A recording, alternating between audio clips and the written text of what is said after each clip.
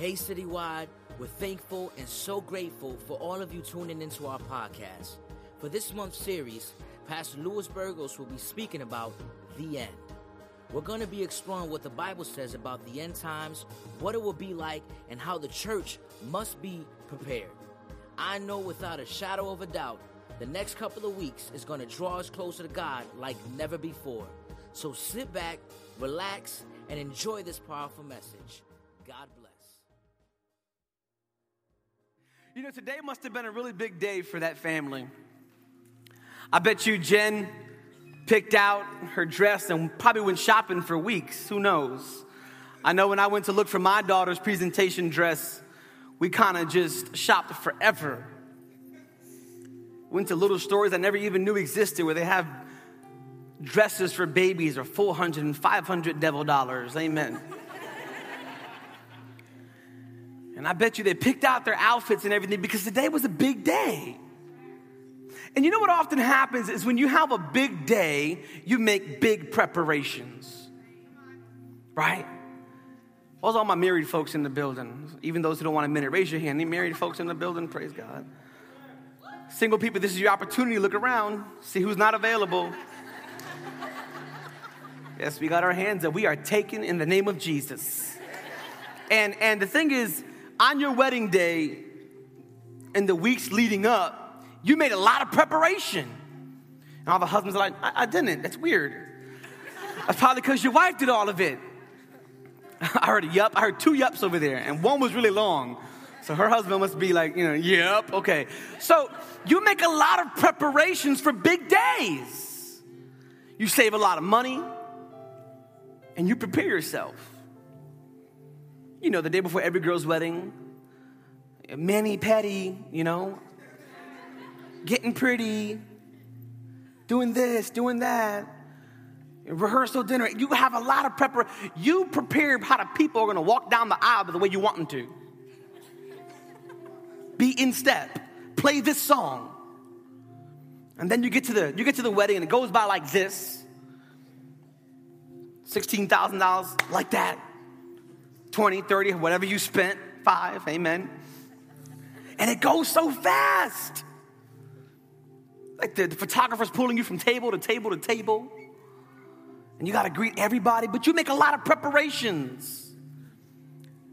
Whatever your big day was, maybe your big day was a big career change and you made a lot of preparations.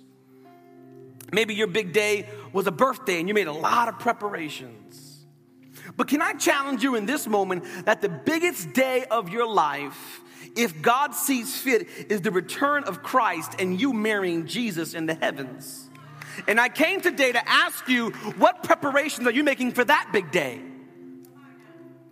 Because if it's the biggest day of our eternal life, then why are we as a church, as individual Christians, not making preparations for the thing that we are looking forward to in our faith? All of our faith is culminated in the fact that one day we're going to meet the Lord Jesus in the skies.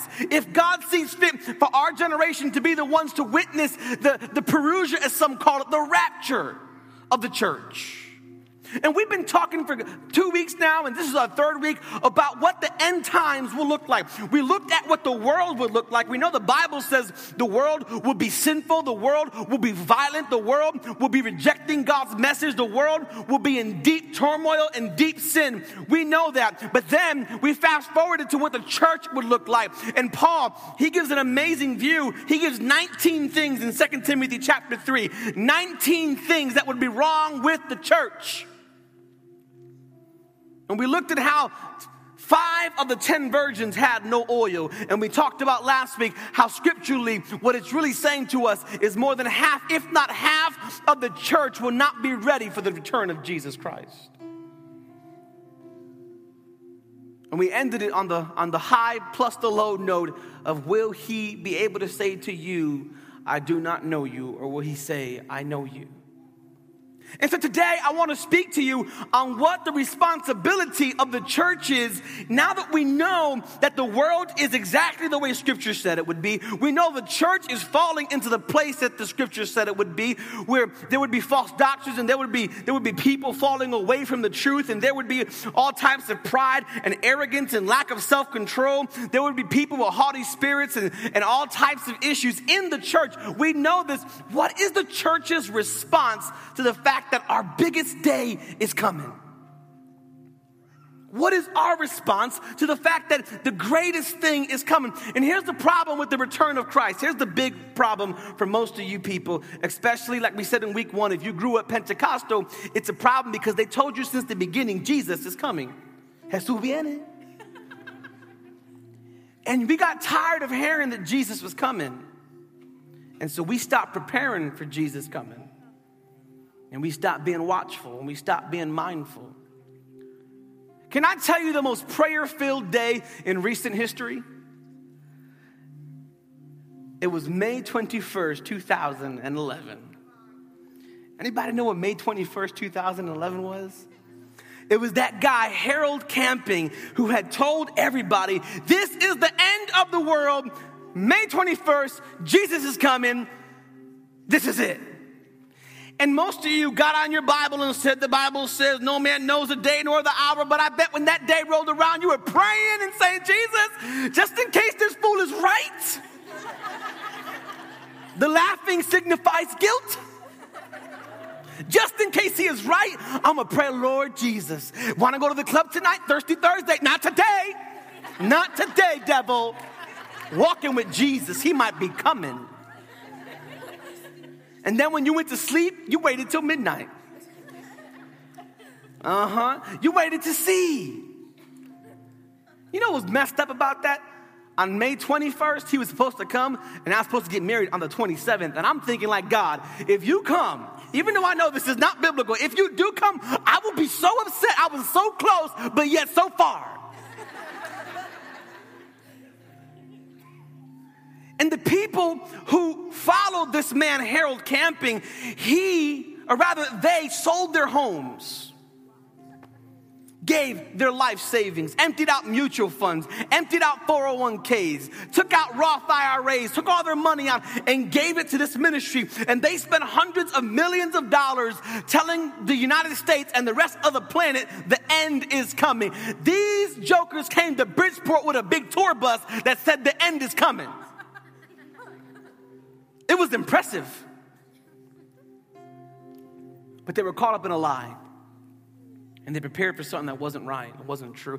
And it's not the first time in history. Jehovah's Witness, the church of Jehovah's Witness started with a man who said the rapture was happening on a certain day. And if you start wrong, ain't nothing going to be right. That's how you know it's a false doctrine. It's a cult. The Church of Jesus, the Jesus of Latter-day Saints, the Mormons, same exact thing. John Smith said that the rapture is happening this certain day. And anyone who says the rapture happens and starts a branch of Christianity, they're wrong. Because Jesus said no man knows the day and no man knows the hour. And so here's the greatest question for the church. How am I supposed to prepare for a day that I don't know when it's coming? How am I supposed to prepare for this supposed return of Jesus, who they've been talking about for 2,000 years, and the apostles would say the day is near, the day is near, and yet 2,000 years later, were they wrong? Is this real? Is this true? What do I do with it? And we find our answer in Scripture in Mark, the 13th chapter. If you would turn there or click there, whatever it is you do. Mark chapter 13, we find ourselves with Jesus giving a discourse to his disciples on what the end times would look like. And he begins to talk to them about the signs of the time. He begins to talk to them about wars and famines and plagues and all these things that would happen. And church, it's things that we're seeing all around us now. And this is not a message to make you fearful, but to make you joyful, because the world and because religion has taken the greatest event in the history of the church that is prophesied and made it the scariest thing on the face of the earth.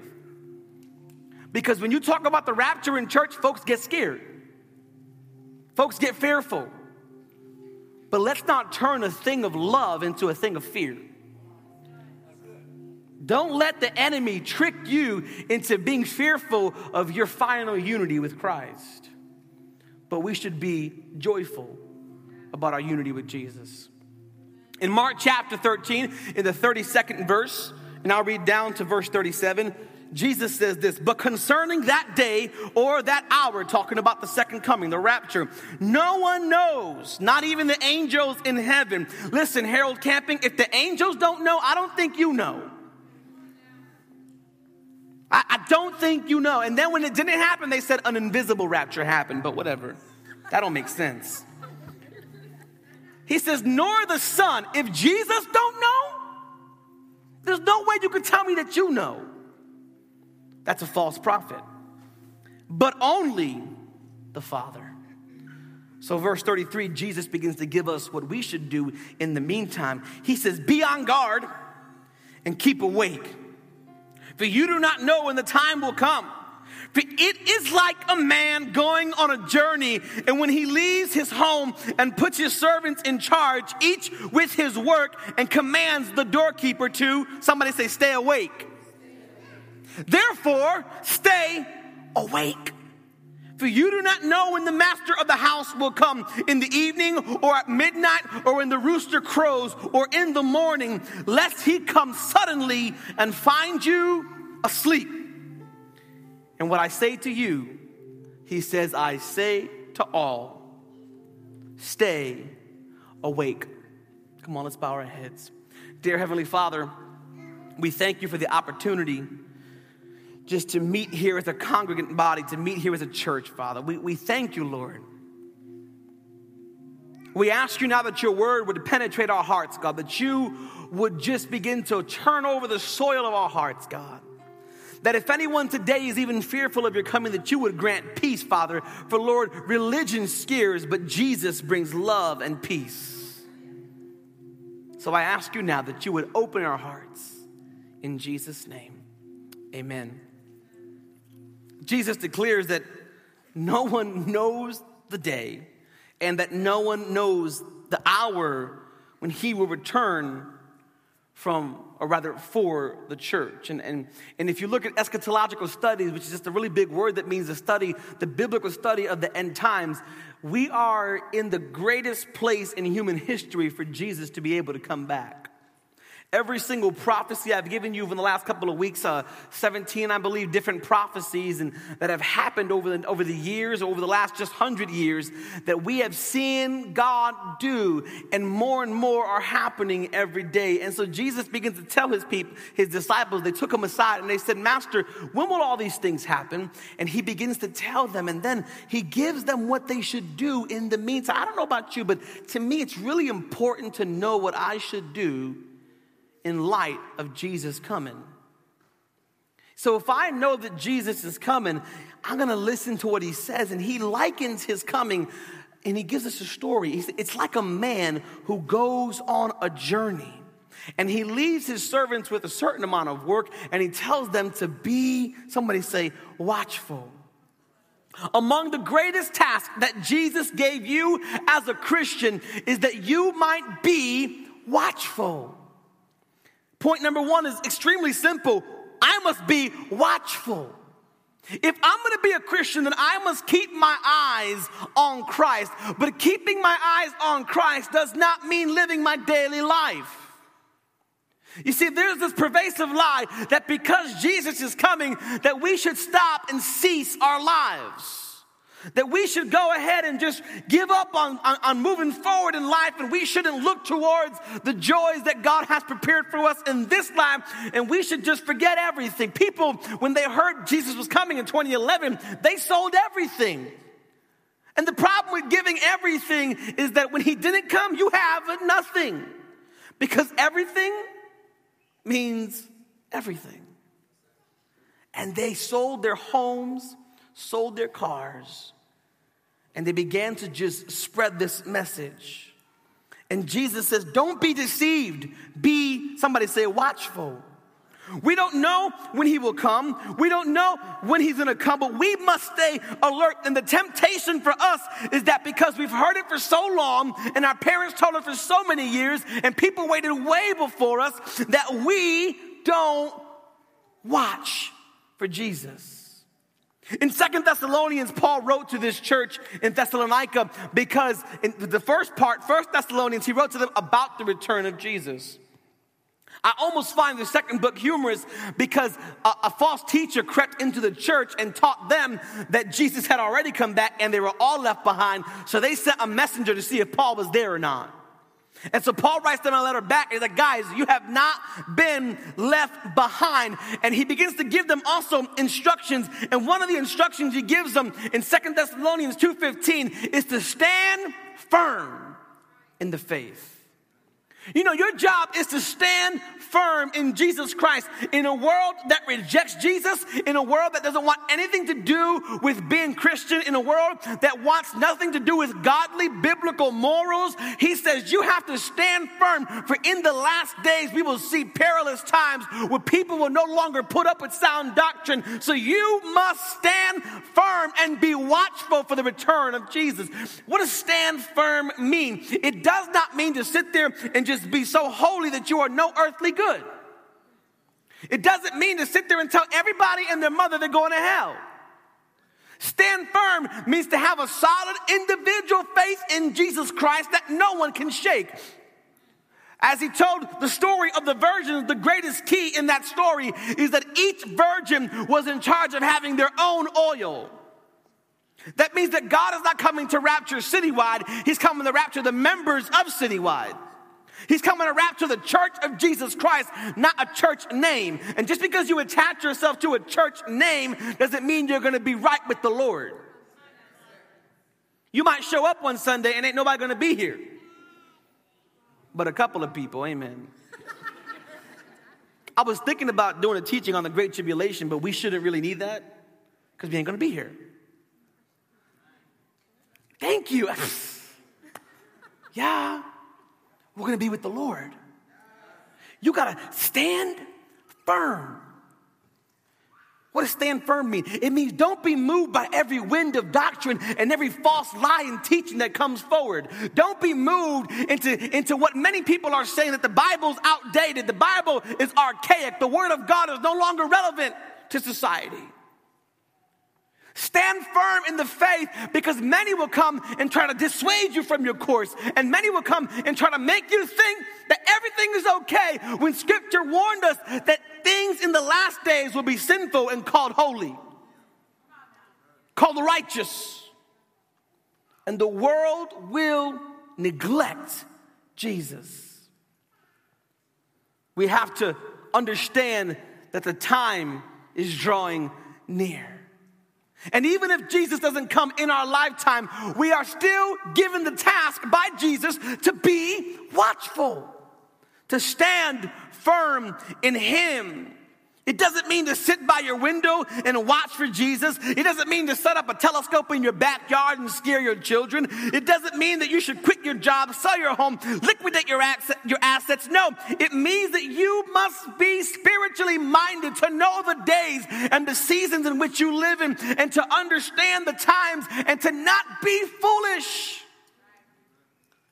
I'll give you an example of being foolish. Well, I don't watch the news. Jesus is my news.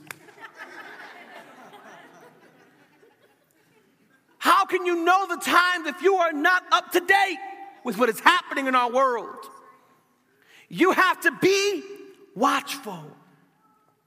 It's not time to be taken into drunkenness. It's not time to be living carnally. It's not time to dabble in the world or to be double-minded. For if you are double-minded in your walk with Christ, you are like the man on the week of your wedding who does not know if you want to marry this woman. And you are afraid because you don't know if you really love her that much. Or you could be like the woman who doesn't know she wants to marry the man, who leaves him standing at the altar. Can I ask you a really heart-wrenching question? Will you leave Jesus standing at the altar? Are you making preparations to meet Him? Are you standing firm, or are you being tossed around because of emotions, because of earthly situations, because of your lack of ability to stand firm in the faith, or because of our love for the things of the world. And by the things of the world, I'm not talking about your car, your house. I'm talking about the world loving things that displease God, like loving swearing and loving drunkenness and loving sexual immorality and loving a mindset that opposes God. Do you think that God, if he came now, you would be ready? You must maintain your diligence and your faith, because this is not a season where God has called the church to be compromised. He's not called us to be compromised, church. He's called us to live righteously and to live holy and to be a beacon of hope for those who don't know him. Romans 13:11 and 14, Paul writes, besides this, you know the time, that the hour has come for you to wake from sleep, for salvation, meaning the rapture, is nearer to us than when we first believed, and the night is far gone. What does it mean by the night? He means the time of darkness apart from Christ. He means that Christ is coming, the everlasting light. He is coming to shine light into you, that you will never walk in darkness again. A unity with Christ, that means that you will forever be apart from sin and with Christ in eternity. That you will receive a glorified body. That you would be walking streets of gold with the Father. That you would be like Revelation 19:6 says, you would be at the marriage supper of the Lamb. He says the night is far spent. Notice what Jesus said in Mark. You don't know what time he's coming. It could be the first watch, second watch, third watch, or the fourth watch. All are hours of the night. He says the night is far spent. The night here is a metaphor. It is a picture of Jesus not coming yet for the church, but the night is far gone and the day is at hand. So then let us cast off the works of darkness, meaning sin. Let us put on the armor of light, meaning the word of God. Let us walk properly as in the daytime, not in orgies, not in drunkenness, not in sexual immorality, in sensuality, not in quarreling and fighting, in jealousy, but put on the Lord Jesus Christ and make no provision for the flesh. Make no provision for the flesh. Oh, what does that mean? It means do not provide the opportunity for your flesh to fall and to go into sin. You have to be watchful for Satan, your enemy. He, the Bible says, prowls around like a roaring lion seeking whom he can devour. Be watchful, church. Be on guard, for no one knows the day and no one knows the hour. The first thing that Jesus said that we, the church, should do, because in this story, the master is Jesus, the house is the church, and the servants are the people of God. And he says, I've left my servants in my house to do some work, and they should be watchful for when I return. You should be watchful.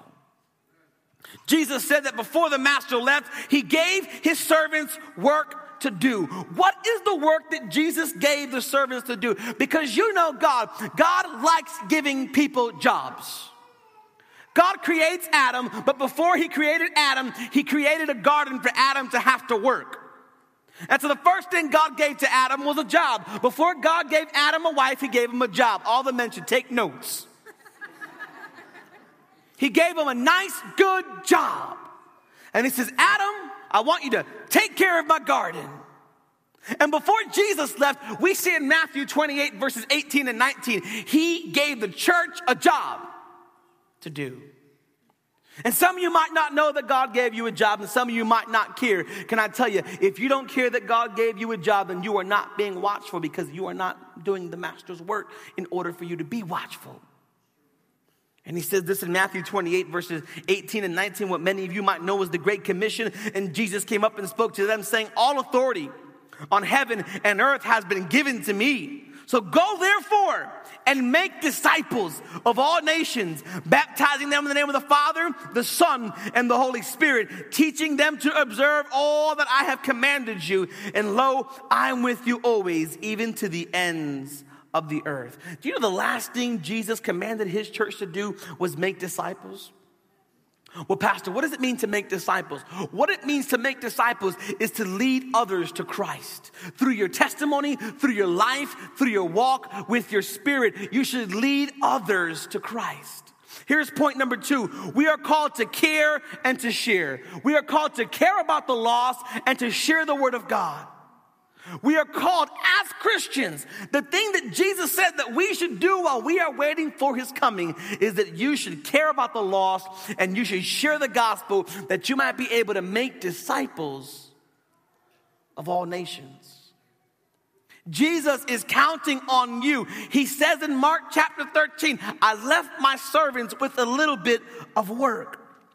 Jesus did not call you to be idle. He did not call you to live our lives for ourselves. He did not call us to be selfish. For Ephesians chapter 2 verse 10 says that he prepared works for us to do even before he created the foundations of the earth. He created works for you to do. Not that you are saved by your works, but because you are saved, good works is a byproduct of being saved. And what is the work that he wants us to do? Church, what is the thing that he cares about the most? He cares about us taking every opportunity to speak to others about Jesus Christ. He cares about us sharing our faith with others.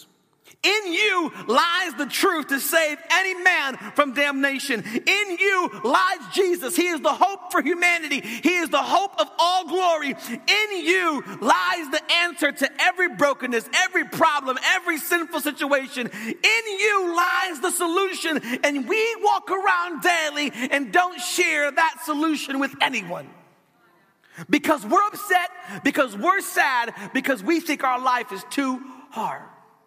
But you have hope, and you have glory living in you, and you have God inside of you, but we hold this truth in us.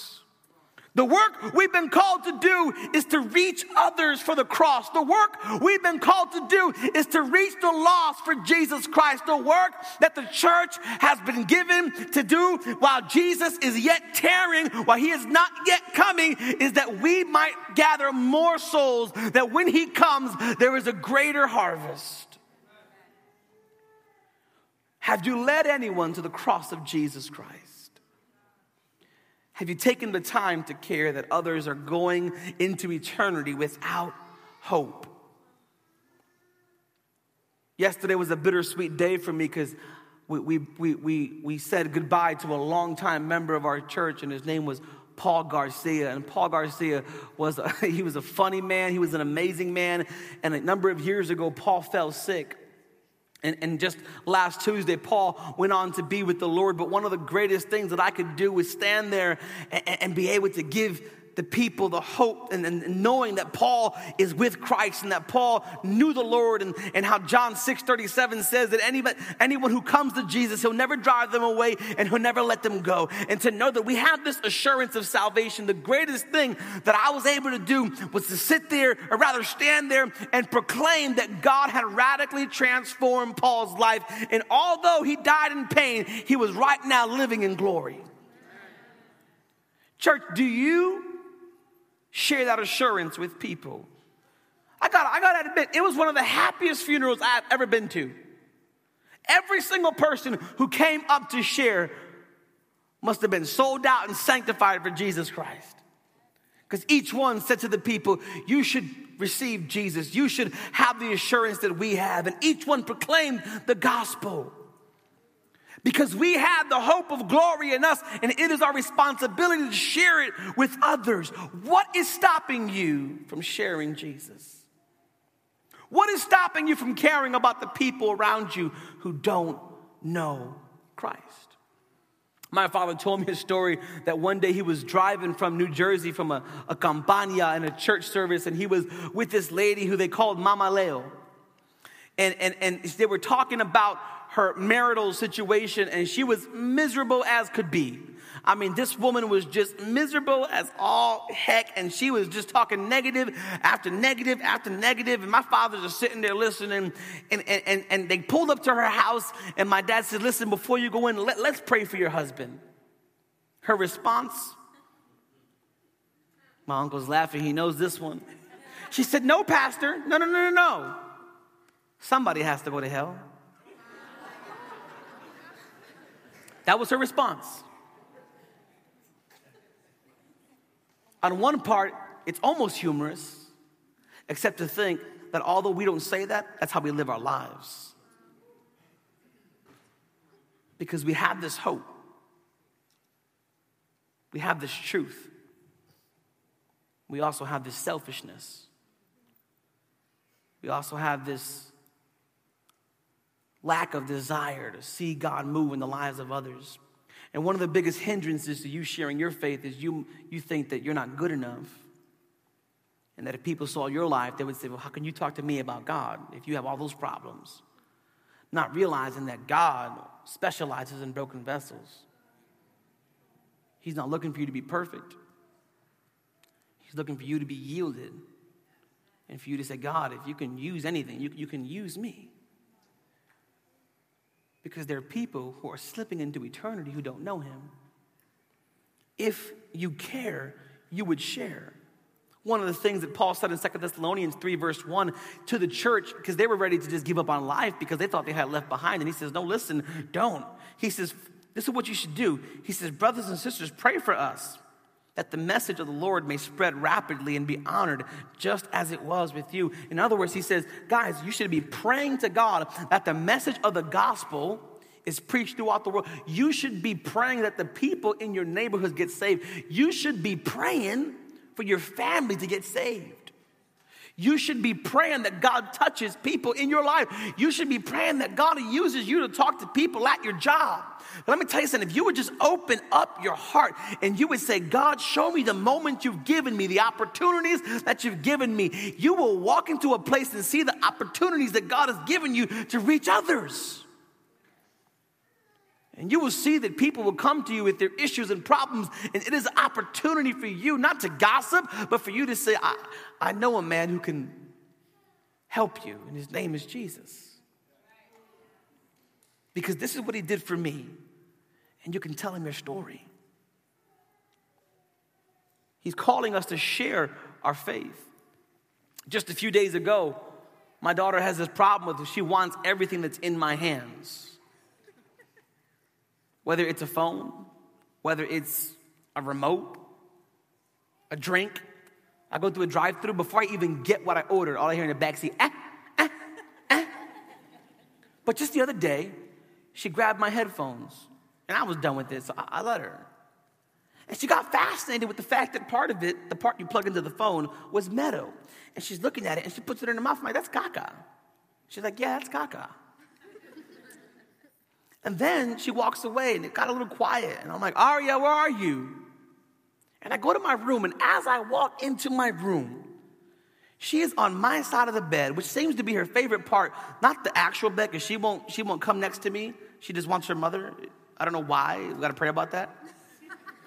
She is always playing with the stuff, whether it's the humidifier, whether it's the plugs. And she's always playing with the stuff there. And she has the metal part, and she's about to stick it into the socket. I'm by the door. She's about 10 feet away or more. You know what I didn't do? I didn't say, I don't want to offend her.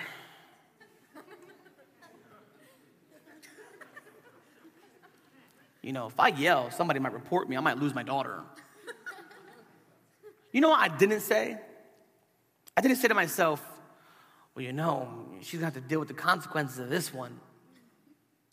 You know what I didn't say? That's your problem, not mine.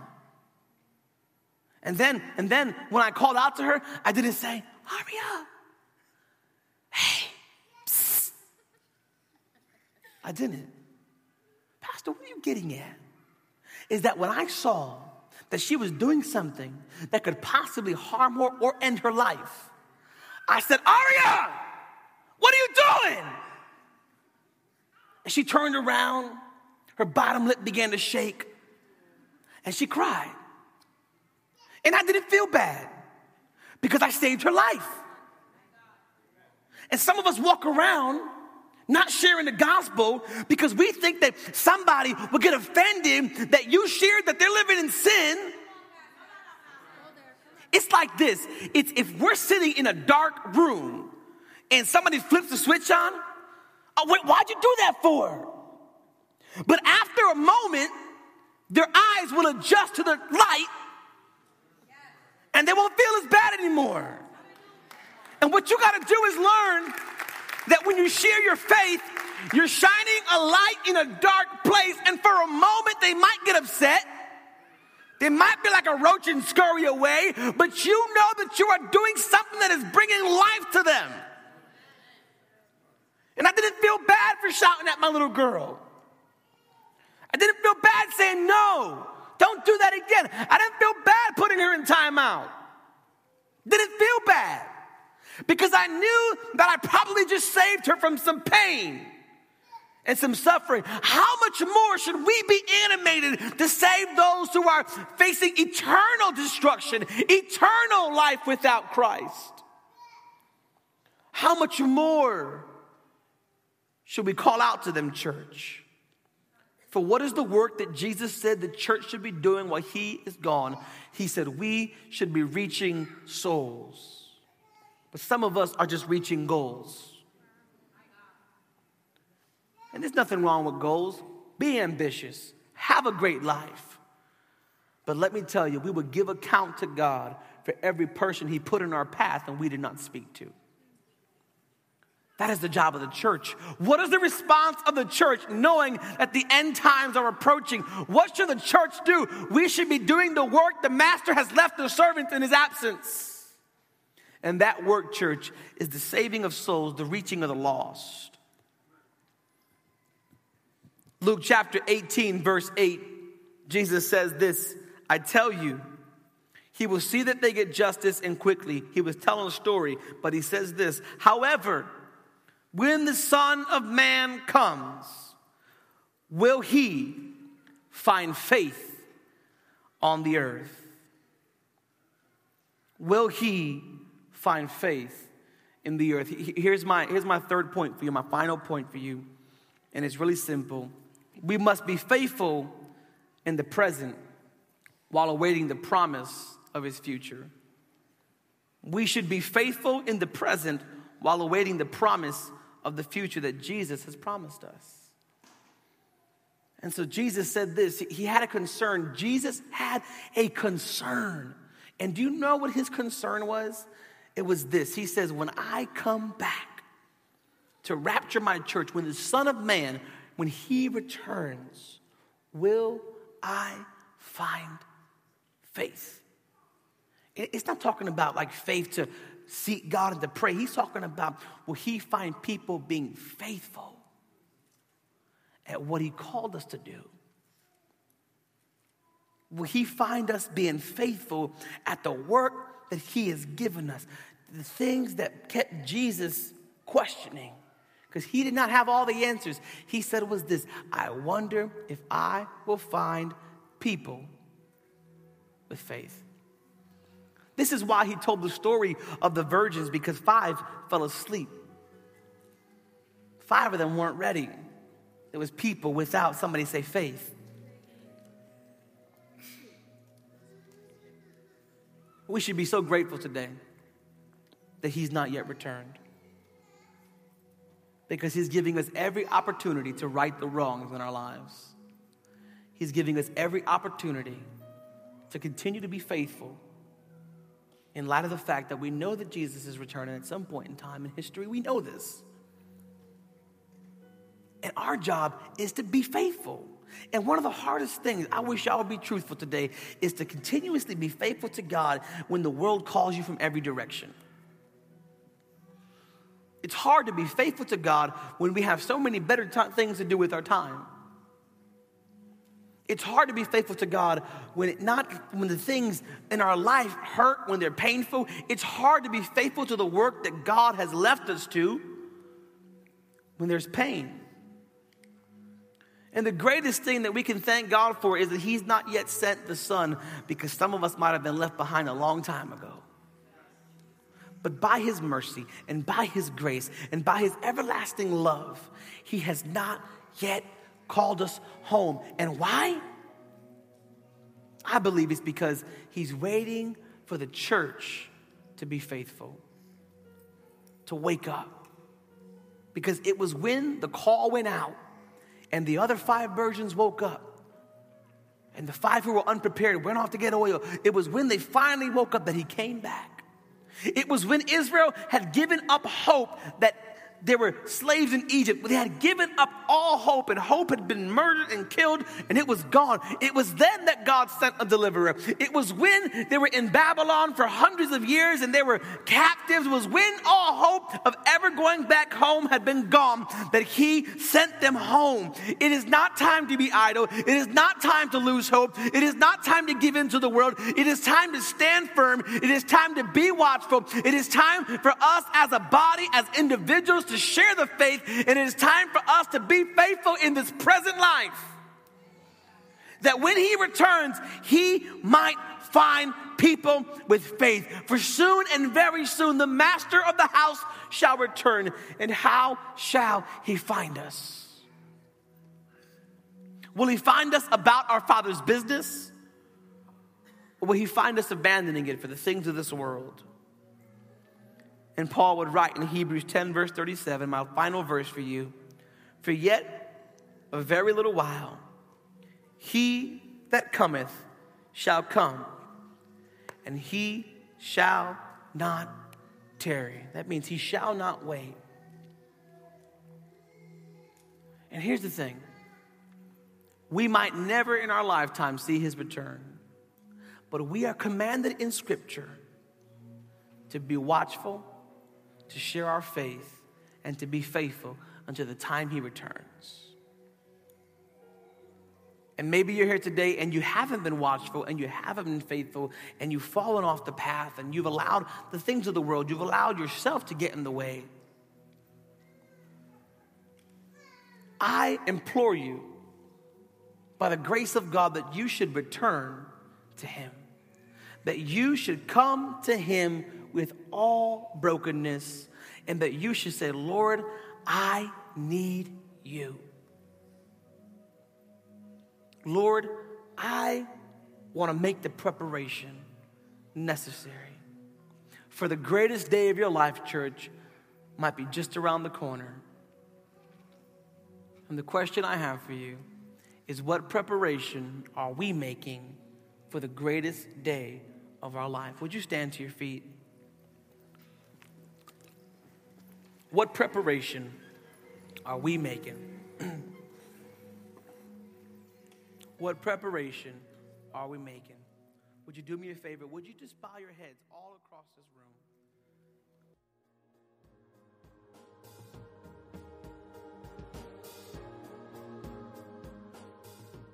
We want to thank you again for listening to Citywide Church's podcast. We hope you've been blessed by this sermon. If you would like to share how God may have blessed you through this message, please feel free to share your testimony on our Facebook page at Citywide Church. And while you're there, go ahead and like our page for daily updates. You can also follow us on Instagram at Citywide Church.